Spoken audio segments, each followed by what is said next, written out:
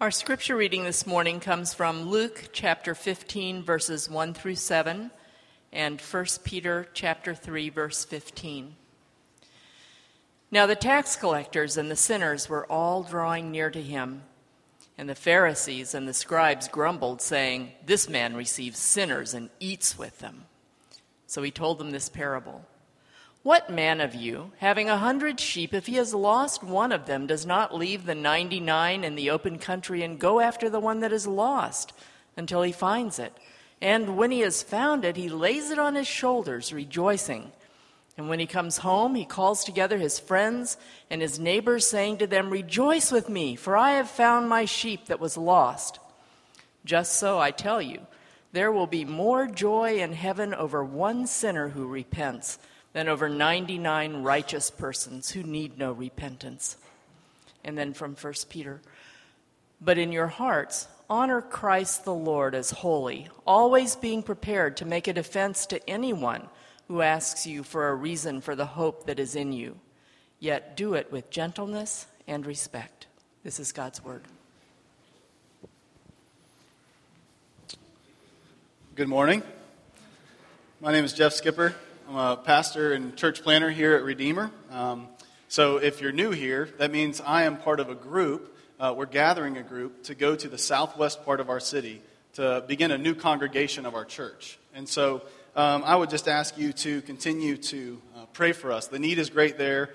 The gospel's the answer. God is raising up workers to go with us to do that work. So pray about that. Continue to think about how you might be involved, how you might join us. If you have questions, come talk to me. I will not kidnap you for the church plant, but I don't know, maybe. But come talk to me. I'd love to let you know how you can encourage us and be a blessing to us.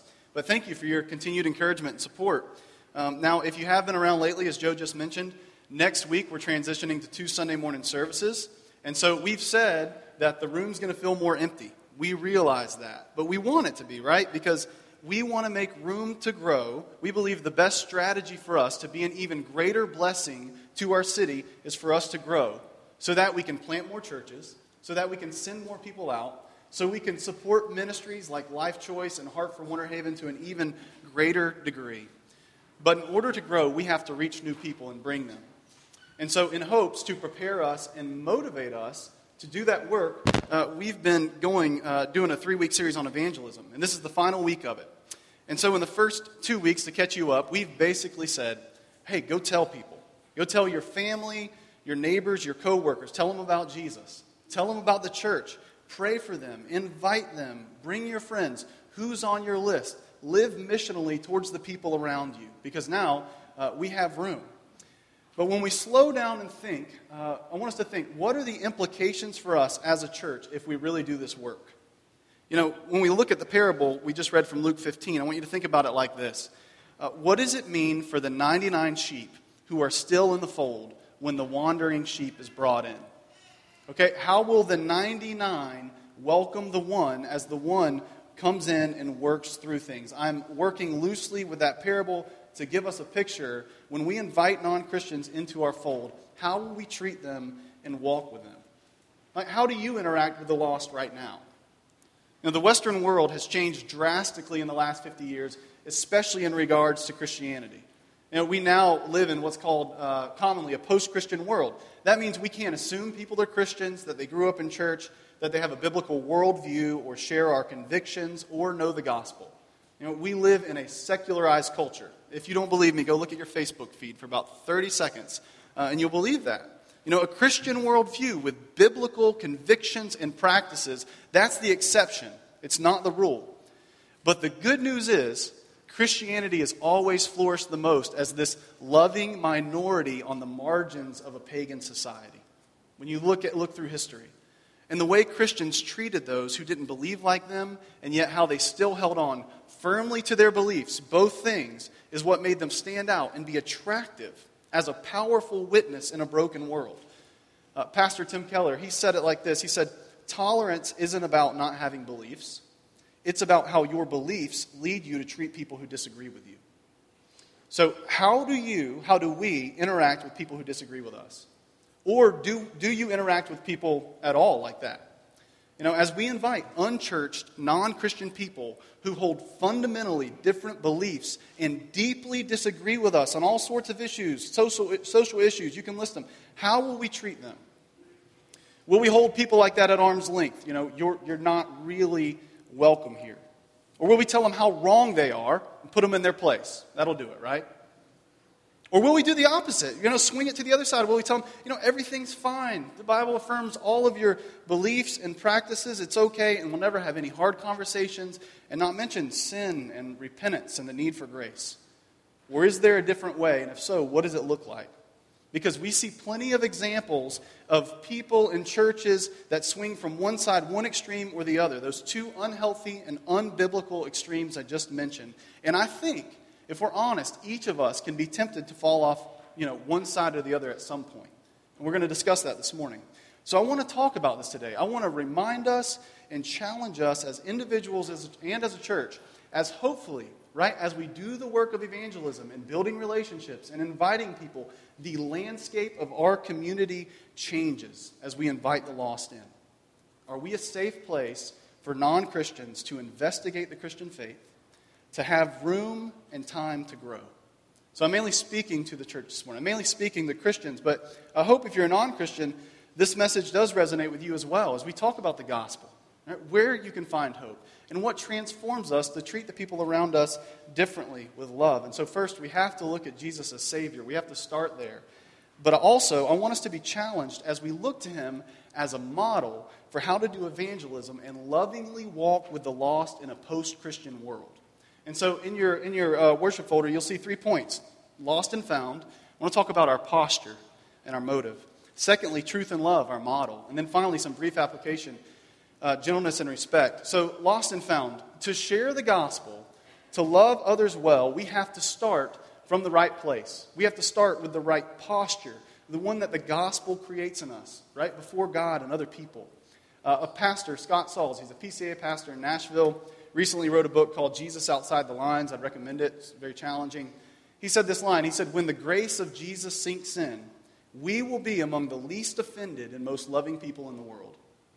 I'll say that again. When the grace of Jesus sinks in, we will be among the least offended and most loving people in the world. And I thought, well, that's the attitude, the posture we need in interacting with the lost. Not easily offended, very loving.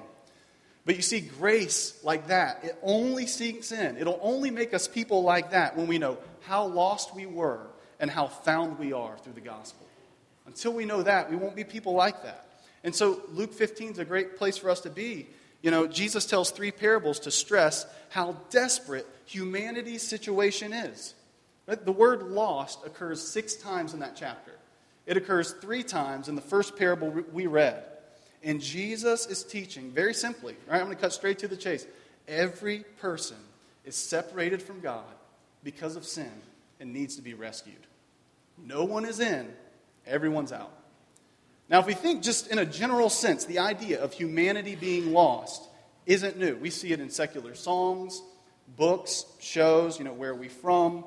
Where are we going? We all have a sense that everything is just not as it should be, whether that means things inside of us or both outside of us, both those things.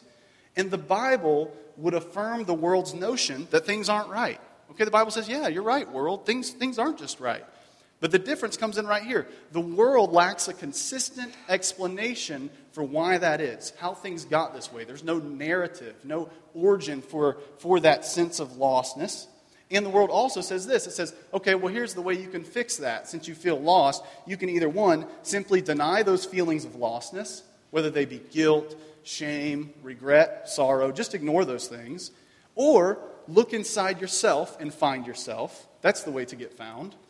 Or, look to another person or to created things to be found and find fulfillment. And that's where Christianity would say, no. None of those options will ultimately satisfy you. And Jesus essentially says that here, right, in these parables. If you read Luke 15, he says, yes, you are lost, correct. Things are broken, absolutely. But the situation is much worse than you can imagine. You're kind of on the right track, world, but you haven't went far enough with it. And that's why in this parable, he uses a picture of sheep. Now, I've never tended sheep, but I've learned that I didn't know if you knew that by looking at me. But Let's fill you in there. I've never tended sheep, but, from what I understand, sheep are dumb, helpless animals. Okay? And apparently they will wander up to patches of grass on cliffs to eat, and they will get stuck and potentially even fall to their death, or they will wander out in snow, and they'll get buried in snow, and they'll die. And if they are found, they have to be knocked down, tied up, and carried home. Like I do with my boys. It's the same. After service, you'll see it out here. I promise. It's embarrassing. Don't stare, but it goes down like that. Okay? Knocked down, tied up, carried home. So I kind of get it. Sheep need it all. This is a spiritual insult to us. I hope you feel that. Okay, you're sheep. Think about it. A dog or a cat, most of them, they just need pointers. They just need advice. They might find their way home. You can kind of get them there. Even a horse can be led, right? They need some assistance and direction. It's a joint effort, but not a sheep. They need it all. And that's why the book of Isaiah, you probably know this line. There's a Bible verse that says, we all like sheep have gone astray. And that's saying that our souls are feeding on things other than the God who made us. That could be approval, relationships, money, pleasure, anything. Anything. And those things are killing us because we weren't made to run on those things, but we're seeking out those patches of grass. We were made to run on Him, and because we've sought out those other things, we could call them idols, the Bible calls it that, we've gotten ourselves into a helpless situation. Now, our relationship with God has been broken, and this parable saying you are in danger and you need to be found. And being found means made right with Him. This is your ultimate problem. And it says not your accomplishments, your reputation, your degrees, your charity work, your good parenting. I don't have to worry about that too much. None of that stuff can get us found. None of that can get us found. Remember, you're sheep. You don't need a little bit of help. We need it all. And the amazing thing these parables show us is that God loves lost people like us. That's good news. He loves lost people like that. And He searches for them. In John chapter 10, Jesus said, I'm the good shepherd, and I lay down my life for the sheep. That's the gospel. The good news is that Jesus left His safe place, His home, to seek us out in our desperate situation by living a perfect life for us, by dying for our sins so that we could be forgiven, by rising again, coming to life again to guarantee us eternal life, and then giving us His Spirit and His heart, a new heart to change our desires, and He begins renewing us in the image of God. And it's all by unconditional free grace. All of that is by unconditional free grace. Remember, He said, you can't earn it. And it can only be received by faith. And so when we believe in Him and we begin to turn from our sins, those things we've chased, we turn, all of heaven rejoices, we learned last week. This little parable, it's amazing. It tells our entire story and the nature of salvation. I love it. So when we experience that rescuing grace, remember that quote, when that grace sinks in, when we say, wow, I was that far gone. I'm so undeserving. And God has been so good to me. Then, only then, are we in the right posture to go to others with a joyful humility. So the gospel should make us some of the least offended people in the world when we interact with others. Why? Because no one is more lost than we were. Nobody's more lost than we were. We sang it earlier. The Bible says, you were a pile of dry bones. Right? It doesn't get worse than that. Right? You were dead in your sins, without hope, enemies of God, on a trajectory of eternity apart from Him. The Bible could not paint a more bleak picture of our situation apart from God. It couldn't. And yet, we've been made alive all by free grace. Jesus sought us and bought us with His blood and put us on His shoulders and carried us home. And if that's true, then that means absolutely no one is too far gone that God's grace can't reach them. And if anyone could have been, it's us. Is that our attitude? One old hymn says, His blood can make the foulest clean. And I like to say, how do I know? The next line, His blood availed for me. That's the proof, right? Which means we shouldn't be surprised or offended by anyone else's sins, even if they're different than our own. The gospel makes us aware that we are not superior to anyone. Tim Keller sums it up well. He says it like this. He said, the gospel's this. we're more sinful and flawed, I would add lost, in ourselves than we ever dared believe. And yet at the very same time, we are more loved and accepted in Jesus Christ than we ever dared hope.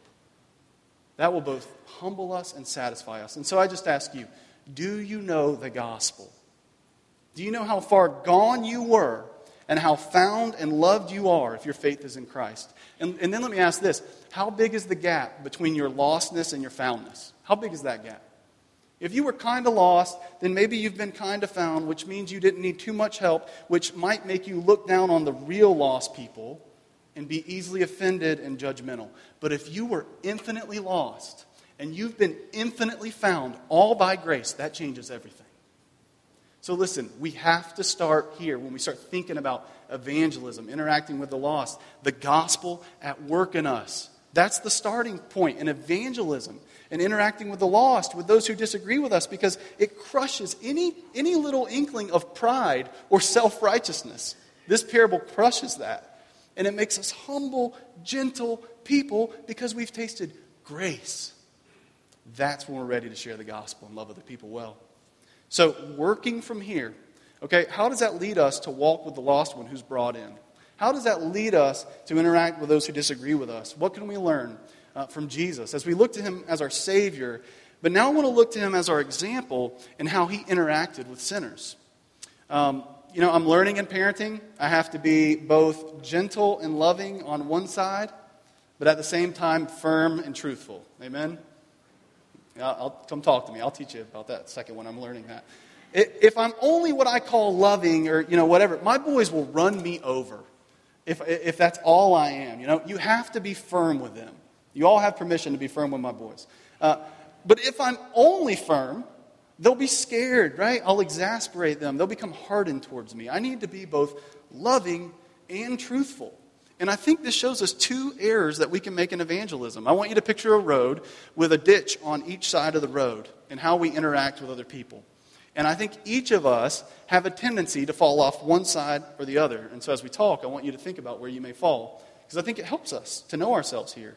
And the two errors are truth without love and love without truth.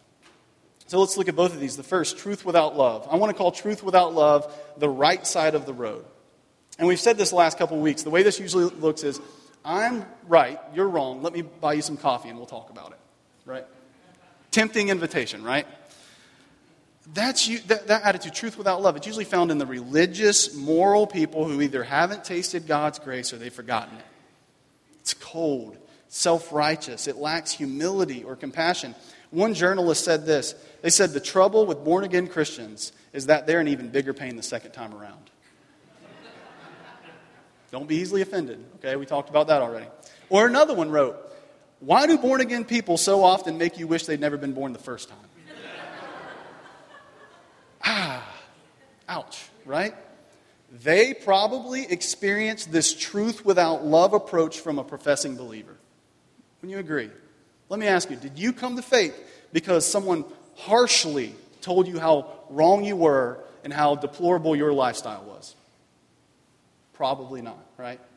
But is that where you fall off, right? Is this the side you fall off on? Truth without love. Can you be harsh, quick to judge, quick to speak, slow to listen? Join the club. If you push me far enough, that's where I'll fall off. But the irony is, right? Truth without love isn't really truth. It's ugly and it's harsh. Why? Because God's truth is always held lovingly, because the aim of it is to restore and make whole, not tear down. Do you see that? Truth without love isn't really truth, because truth is always aiming to restore and make whole. It's held lovingly. It's not to tear down. That's what God's truth is. That's the first error, truth without love. But the second error is just as bad. It's the opposite. Love without truth. Let's call this the left ditch on the side of the road. This is it's all good. Everything's fine in your life. God approves of all of your beliefs and practices. Those who fall off on this side tend to never speak of any absolutes or exclusivity. Avoid any hard conversations. Don't mention sin or repentance or judgment in the name of love, right? The irony here is that's not loving at all. It's concealing the truth. Do you see that? Right? Love doesn't hide the truth either. And I think that may be the greater temptation for Christians in our times, because we might be accused of being intolerant, among other things, if we speak truth. But the thing is, again, love without truth isn't loving at all. It's sentimental, at best. At worst, it's cowardly. It's full of fear and need for approval. Love and truth always have to go together. Right? If you only do one, you really get neither. Love and truth always go together. And that means for us to be faithful, we have to strive to be a Christian community who's compassionate and honest, gentle and unyielding with truth, loving and bold. And unfortunately, I think we see a lot of examples of one bad extreme or the other. And so, is this possible to live this way? And I want us to look at Jesus, how he interacted with others. We read earlier from John. John wrote, Jesus was full of grace and truth. That's how he interacted with other people, especially sinners. That's those who weren't like him, those who he didn't approve of maybe the way they were living.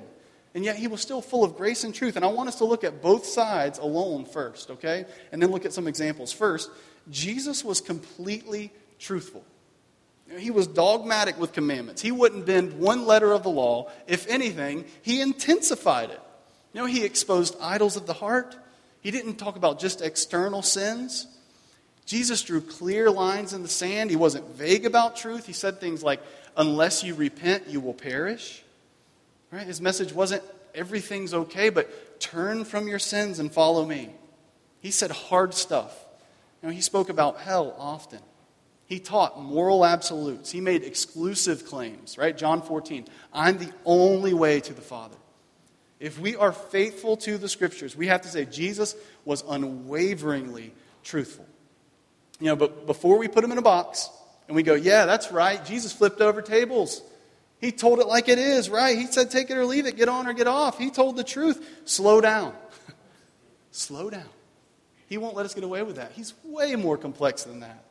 If that's all we take from Jesus and how he interacted with others, we will be harsh, judgmental, self-righteous towards people who don't agree with us, towards the lost, and they won't want anything to do with us.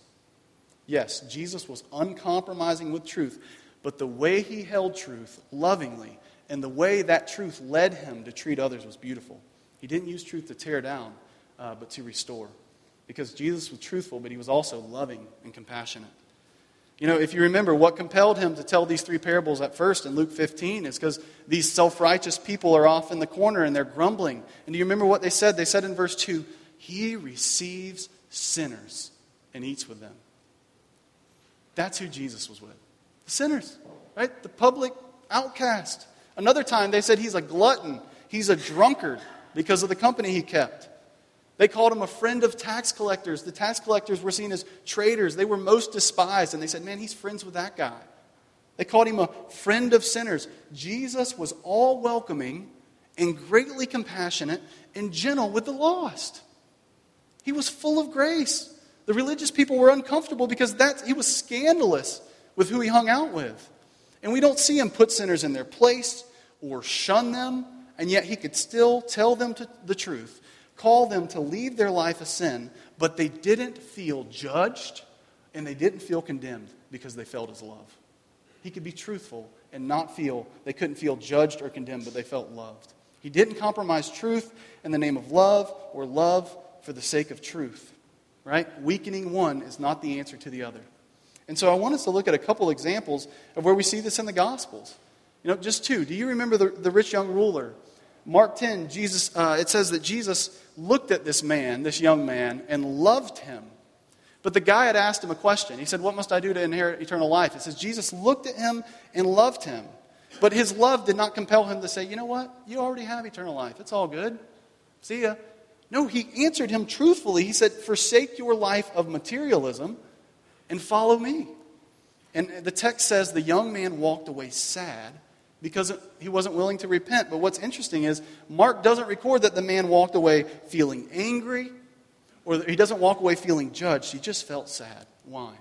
Because Jesus loved him and told him the truth. Truth and love. This man must have felt Jesus' love. Jesus was relational. Remember Jesus in his interaction with the woman caught in adultery at the well in John 8.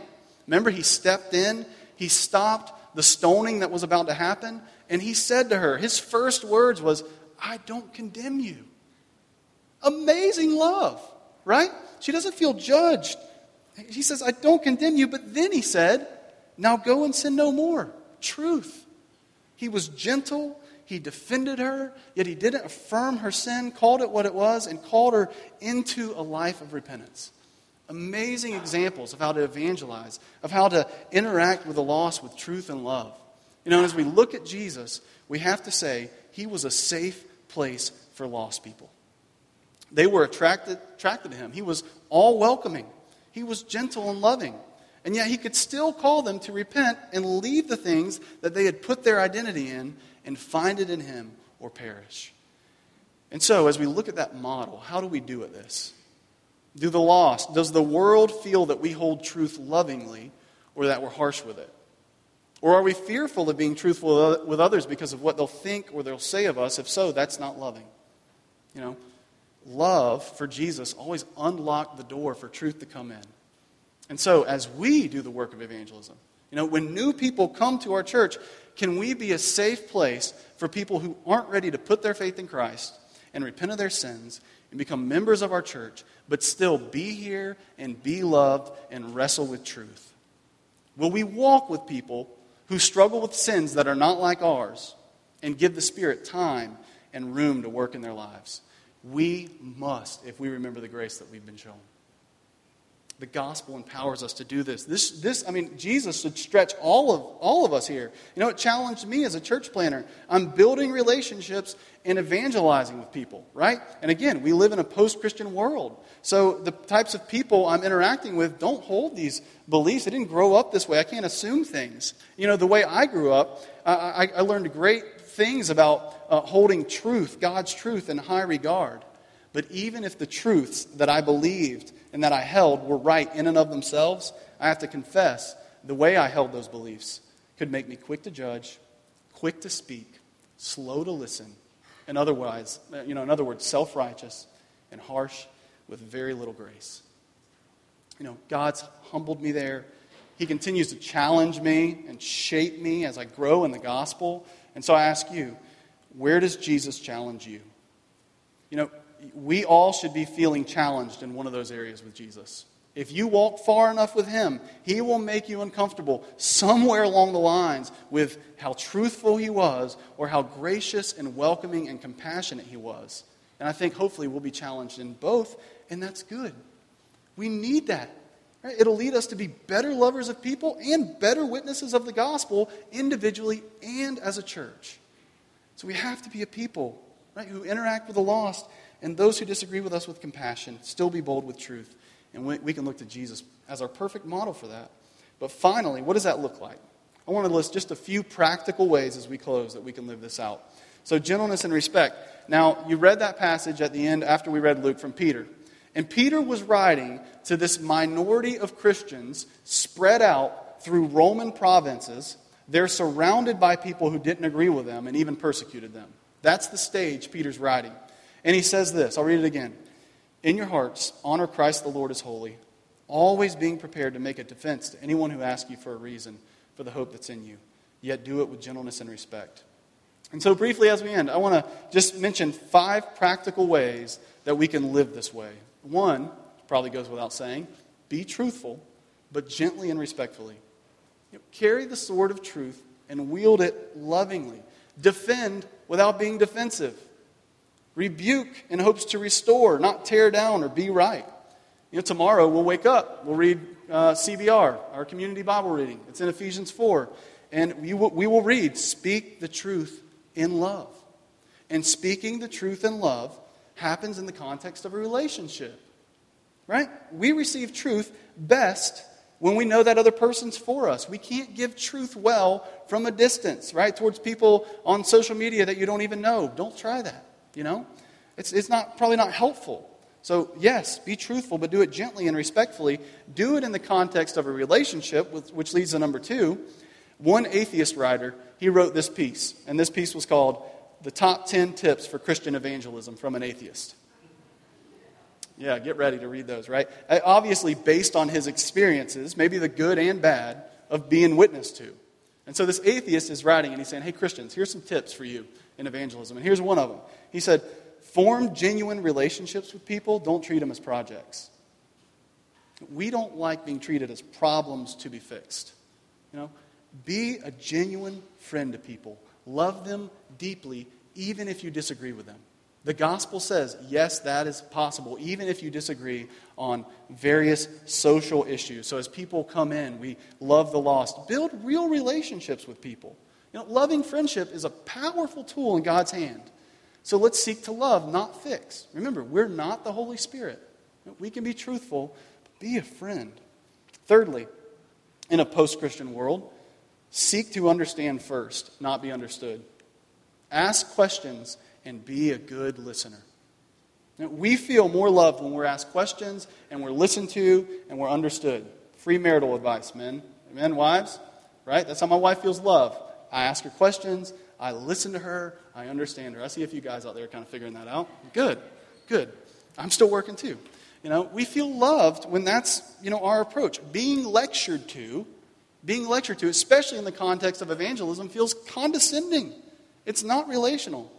I got to practice this and learn over the summer. I went through a book with a friend who's not a Christian. He's openly just a skeptic, and he's investigating Christianity. And yes, I got to share the gospel, but I learned to ask questions and just listen well. And our friendship grew, and now we're wrestling through things together. The gospel makes us slow to speak, quick to listen. And if we're sensitive to the Spirit, we'll know when to speak, and we'll speak gently. Fourthly, commit to walking slowly with people. There's a book called A Faith Worth Sharing by Jack Miller. It's small, tells stories of his life of evangelism. Great book, easy read. But one line in that book says this, it always stuck with me. He said, learning about God is a process, and love takes the trouble to listen and find out where a person is in that process. Learning about God is a process. Coming to faith for many people is a series of many decisions.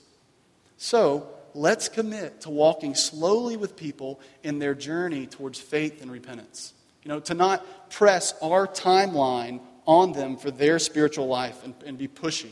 That's not attractive. But to give them room, the Spirit room and time to work on their hearts. And then finally, welcome one another as Christ has welcomed you. Romans 15. If you're a Christian, you have been welcomed and received by God even though you were a sinner. And so is it possible that the lost would feel more welcomed and loved in here than they would in their normal circles? That we would be that welcoming, not making them feel judged or condemned, but loved. For this to be a safe place.